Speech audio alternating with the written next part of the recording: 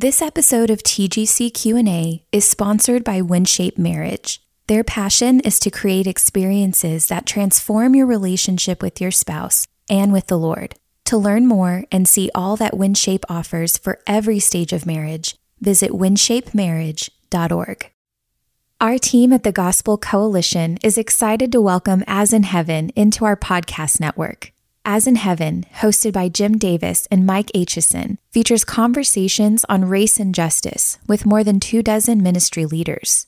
These discussions aim to help listeners process racial justice in a biblical, historical, and relational way. We pray that our spheres of influence would be places that look more like God's kingdom, where love reigns, humanity flourishes, and Christ is glorified.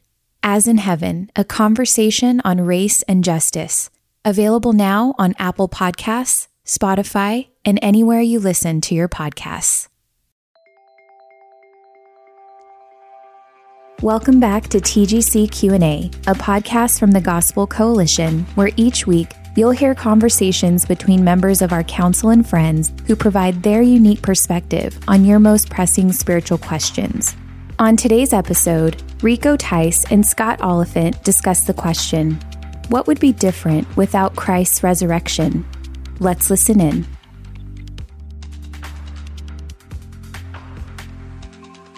How would the world be different if Christ had not risen from the dead? Right. Probably the main difference, if Christ has not been raised from the dead, is that there would be no hope for people at all. I remember seeing a bumper sticker years ago on the back of a car. It pulled up at a light, and it said, "I've given up hope, and I feel much better." And I thought, initially it was humorous, and then I thought, imagine that. People can recognize that hope in hope has no content. And so it feels better to give up hope. Well, what is hope? It means that you have some sort of certainty available to you about the future. And how can you have that if all you have facing you is death? Well, the only way you can have that, because all of us will face death unless Christ returns, the only way you can have hope is if someone has conquered death.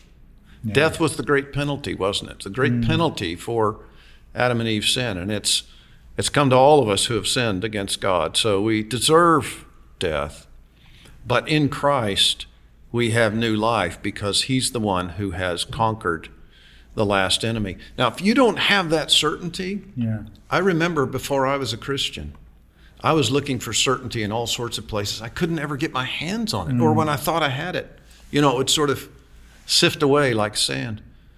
And when I finally came to Christ and understood that there is real certainty here because Jesus lives, Jesus who died now lives, I remember realizing existentially, this is the only hope available to anyone in the world. And Scott, you talk about that existentially, and again, it's precious to me. I remember when my mother died in Basingstoke Hospital, I said, goodbye, I love you, and then I said, I'll see you again.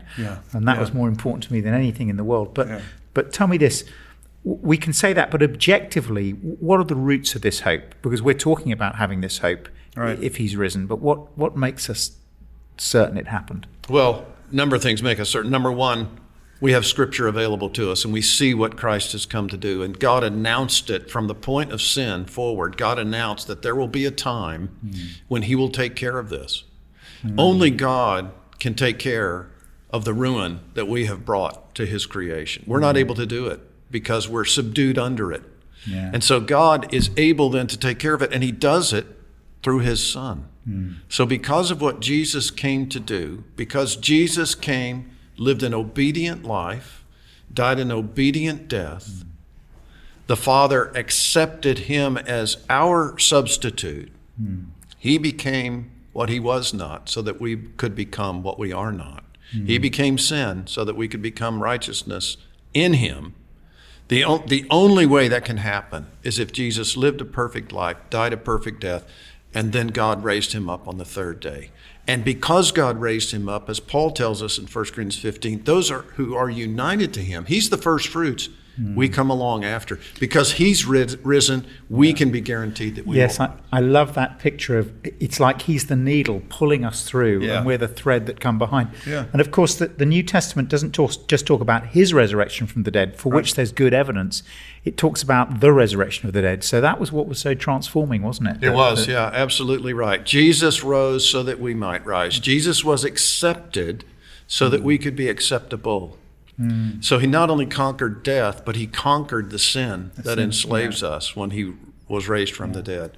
There's no hope without that. And I love the way that the Bible works on that hope, the 1 Thessalonians 4:13 and 14. And there's a parallelism. We grieve, but not like those who have no hope. And then it's Jesus died, rose. Christians die, Christians rise. Exactly. So we're just attached to him, aren't we, in his resurrection? Yeah, that's exactly right.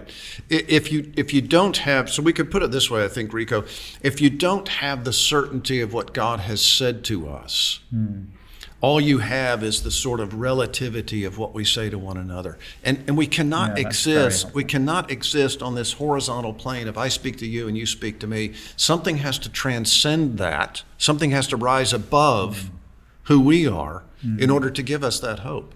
And Scott, tell me, let's move it a bit, because the resurrection is a great hope, but it's also a great warning. How's it a warning? Because the question is here, how would life be different if Christ hadn't risen from the dead? Because it's a warning to people too, isn't it? How does the resurrection warn humanity? Well, I think one way that it warns humanity is that there's no point in setting your hopes or your desires or your sights on anything that is temporal. The eternal, Paul tells us, is what lasts, not the temporal. And so if you're focused on yourself, on some other thing that you want to put your hope into that you know is temporal, the warning is it's not going to last, just like we're not going to last, unless and until we're united to Christ by Spirit-wrought faith.